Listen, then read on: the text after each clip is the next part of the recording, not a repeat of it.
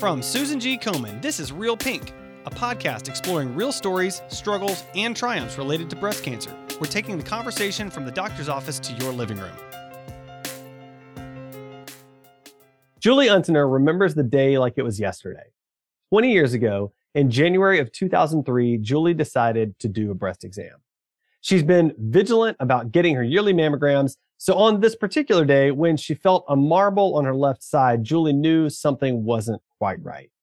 She went to the doctor to get additional scans and eventually was diagnosed with breast cancer.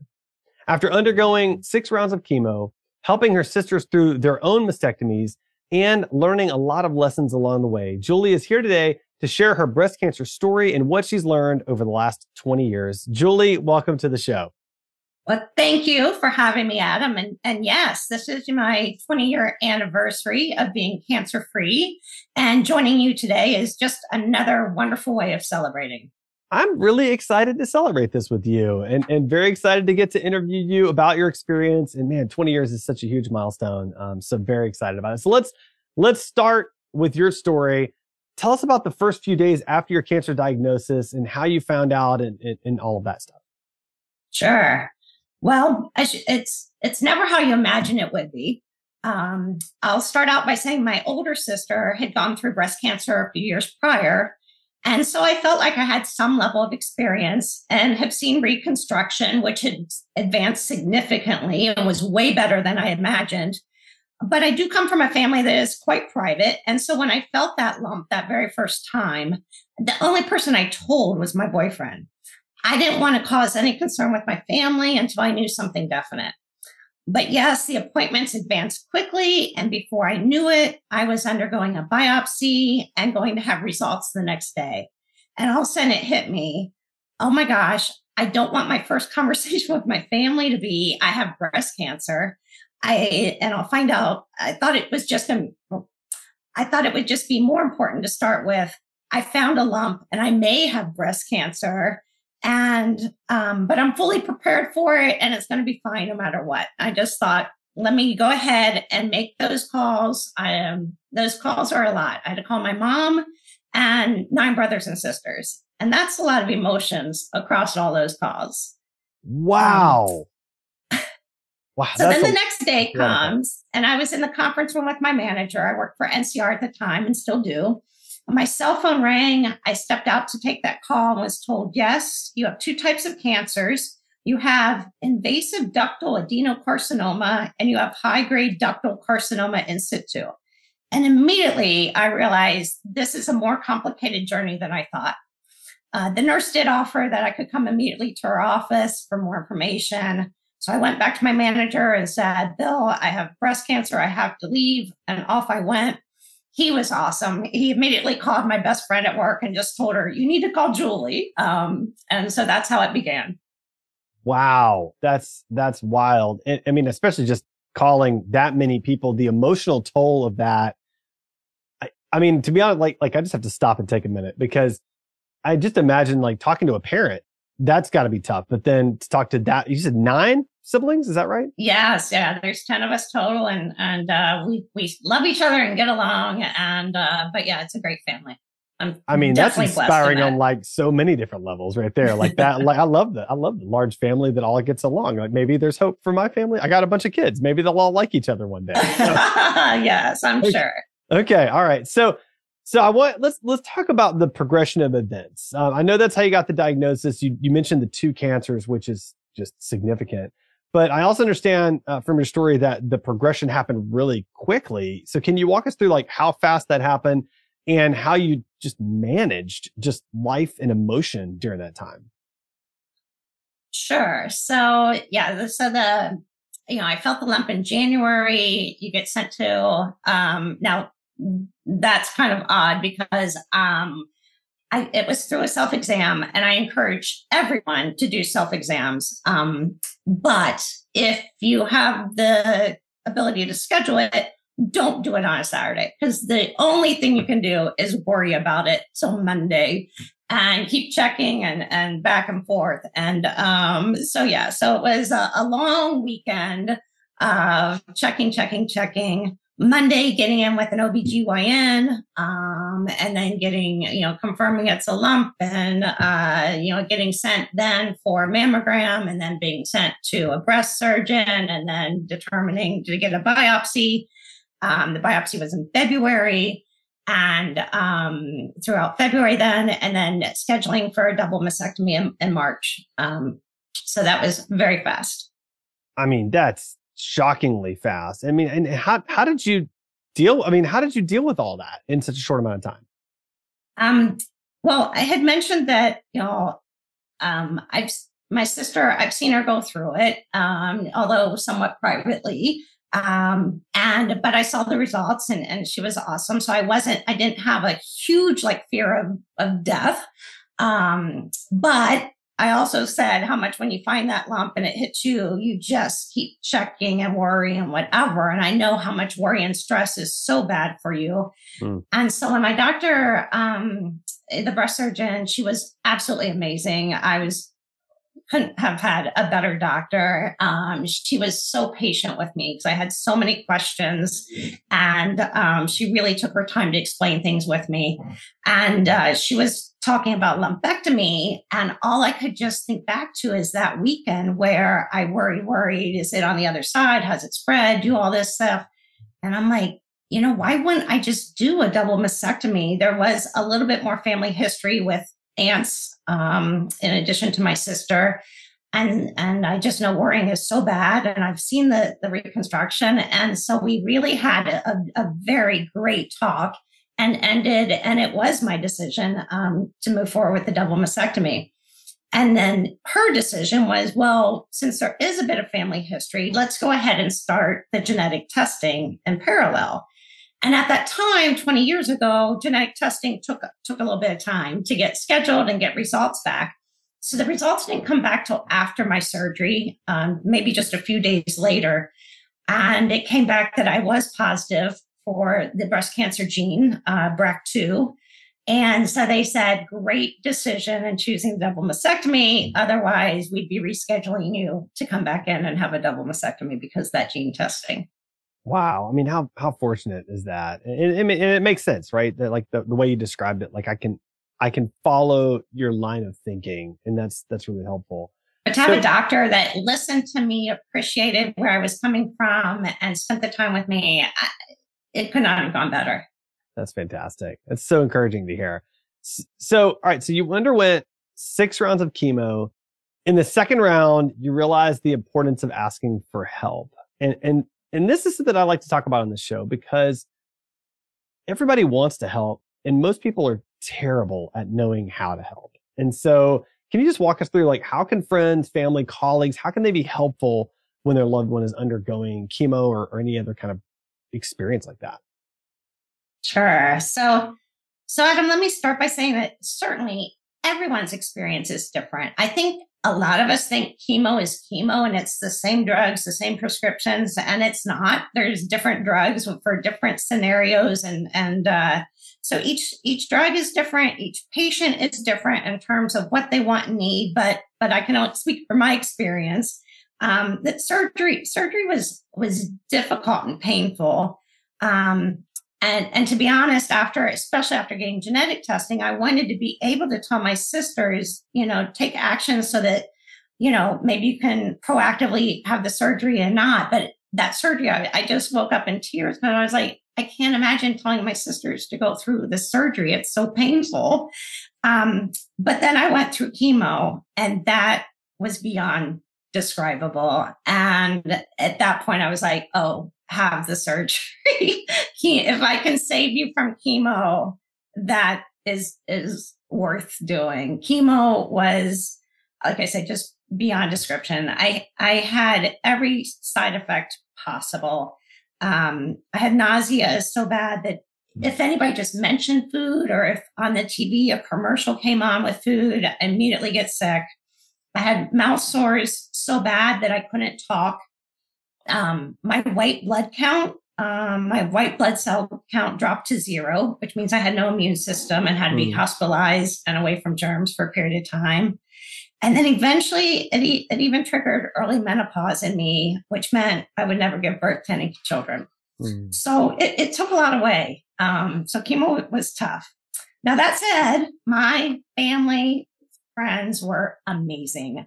I can't believe all the creative ways they came up with to, just bring smiles to my face. The chemo appointments were tough. I would cry my entire way driving to those appointments. But once I got there, I realized I was the luckiest person there. My sister drove me to the appointments. She almost always had a gift for me. Usually it was like maybe a pair of earrings, because she's like, hey, when you lose your hair, all your hair and eyelashes, earrings start to matter a little bit more. And there were people there with just financial challenges on top of going through the medical challenges. And so I was truly fortunate. But it is still tough. But I did throughout this really learn how powerful a simple act of kindness and love is. Too often we, including myself, will offer or say, let me know what I can do to help, or call me if you need anything, and then don't take action. We wait for the person going through a tough time to reach out. And the truth is that while that's nice, taking any small action, sending a card, send a bag of tea with a little teacup, a simple random phone call, it doesn't matter what you did. Even if I didn't drink tea, that gift would brighten that moment. Just thinking that someone was thinking about me and took the time to do something. Days during chemo can be so long. You just look at the clock, count the time of being miserable. And people say, what can I do? I'm like, make time go faster. And I know you can't do that, but just those little actions from others make a huge, huge difference. So don't wait to think about the perfect thing to do. Those imperfect and actions are just as wonderful, if not more. Yeah, you said something that I think was really profound, which is just that it meant something to you to be thought about, to be considered. And I feel like, a lot of times, like when someone's going through something as traumatic as chemo, we kind of shy away because we get paralyzed. Like, I don't know what to do. I don't want to do the wrong thing. Yeah.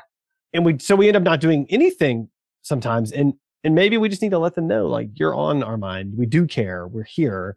And small acts, earrings, can do that. That's fantastic. That's exactly so true.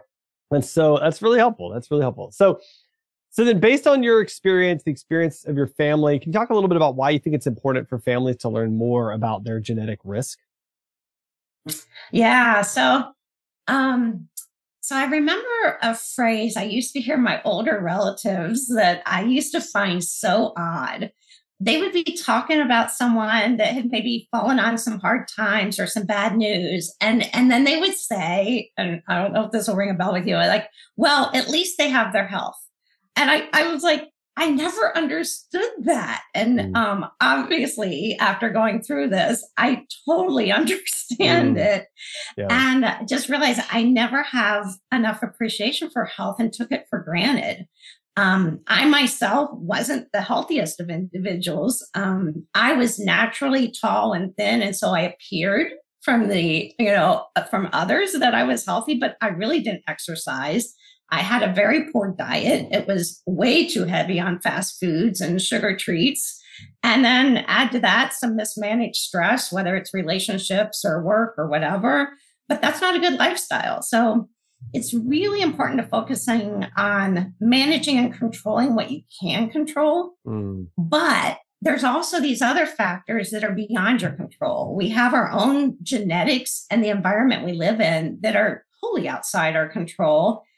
And so it's important to understand that I so believe that knowledge is power. And with that knowledge, we empower ourselves to make the best informed decisions, whether they're proactively or reactively, as much as possible. And genetic testing is just adding another data point to our arsenal. Yep. Important to understand our risks so that we can better prioritize the decisions we make in life. Yeah. I mean, and more data points, it just helps you make better decisions in all areas of life, right? So why not do it in this area as well? So that's such a great point. So So you mentioned, focusing your mind, your body, when it comes to kind of prevention and general health. You also mentioned like maybe you had a little too much stress. So I'm curious, like, what are some of your daily practices? How do you prioritize exercise and diet and stress reduction? I mean, I know you have probably a stressful job. Like, how do you manage all that? Well, sometimes well and sometimes not so well. So I'll admit inconsistent, but I'll start with some simple ones for you. You can kind of, be more mindful about when stress does come into your lives, and so simple. Stop at that moment and just breathe. So when you're stressed, you're tired, just not yourself. All it takes is 10 seconds to do a few deep breaths of fresh air in and exhale out that bad negative energy. And it physically does change your posture, your stature, whatever. And 10 seconds can do that. And if you can catch yourself in the moment and do it, it's awesome. It's little, but I do think it's impactful. And then the other one, and I believe you practice this one, is I don't think people laugh enough. And I mean, truly laugh, like out loud. Yeah. Like out loud, the louder is better, where you can physically like feel it in your belly, even like those stomach muscles. Mm-hmm. And I think you have to kind of, as we get older, we do it less. And so you may have to force yourself. It'll feel awkward the first couple of times, like maybe like watch TV alone in your bedroom and a comedy show or whatever, but force yourself to laugh out loud when nobody's there. But it'll come more naturally. But I really believe laughing is a great little mini cure for the body. Yeah. So two easy, simple ones. And then the last one I would say is really related to diet. And I think too many people focus on eliminating what to starve themselves with, either reducing foods in their diet. But my doctor really worked at me on focusing on adding healthy foods and whether it's whole foods, fruits, nuts, vegetables. And she's like, just work on getting, 7, 8, 9 servings of fruits and vegetables a day. And I'd be like, I can, and I get to like 11:30 at night, and I've only had like 5. And servings are pretty small, but allow yourself the bit of junk food. But if you start introducing more healthy foods, it'll start to change your palate and your taste, and gradually get you in there. So it's a positive change as opposed to restricting, and that worked for me. I love that. Like it comes to mind too that if you're adding healthy foods to your diet, then you're satisfied, so you're less hungry, so you're also less likely to like go grab a bag of chips or that's the goal eventually. But let your mind, That is mind-blowingly brilliant. Like, I love that. Wow. Okay. No one's ever said that to me before. That's fantastic. That's really, really great advice. I love the laughter. That's such great advice. So, all right. So, Julie, last question. It's been 20 years since you did that first breast self-exam. If you could pick one, what is the most important lesson you've learned from then until now? Gosh, I'd like to think I've learned lots of lessons. So picking one is tough. Give me a top 3 then. I'll give you a top 3. Yeah. Let me think for that one a little bit. Gosh, I don't know if it's my memory or I have so many, but I'm going to go with I tend to be a planner. I was computer science background and project management at NCR and whatever, and so I'm a planner. I love my list and that stuff. And so I think that, having a plan in life is great and wonderful. And I think everyone should have a plan. But more importantly, life's going to throw those curveballs at you. And so you need to learn how to adapt and respond when life hits you with those curveballs, and not just respond, but know that more often than not, those plan Bs that you come up with for the moment when life hits you, there can be some wonderful gifts and surprises with those plan Bs. So I admit quietly that I am a much better person as a result of going through breast cancer. My friends would tell you I'm more compassionate, I'm more empathetic, I give better hugs than I used to. So it was, you know, I think I don't know if it had to totally hit me as hard as it did to learn those lessons. I think I could have learned them a little softer, but I do believe I'm a much better person. There's some wonderful gifts that came out of it. So it was certainly a tough journey with lots of battles, but I'm not only surviving, I really am thriving life, and I want others to as well. Well, this is a part of that journey, sharing your story, inspiring all of us, not just people that are dealing with breast cancer, but so many people. I really just appreciate you telling your story and sharing your wisdom and coming on the show today. Well, thanks again for having me. Truly pleasurable, and what a great way to help celebrate my 20th year.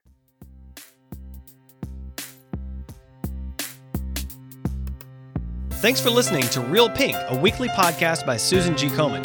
For more episodes, visit realpink.komen.org. And for more on breast cancer, visit komen.org. Make sure to check out @Susan G. Komen on social media. I'm your host, Adam. You can find me on Twitter @AJWalker or on my blog, adamjwalker.com.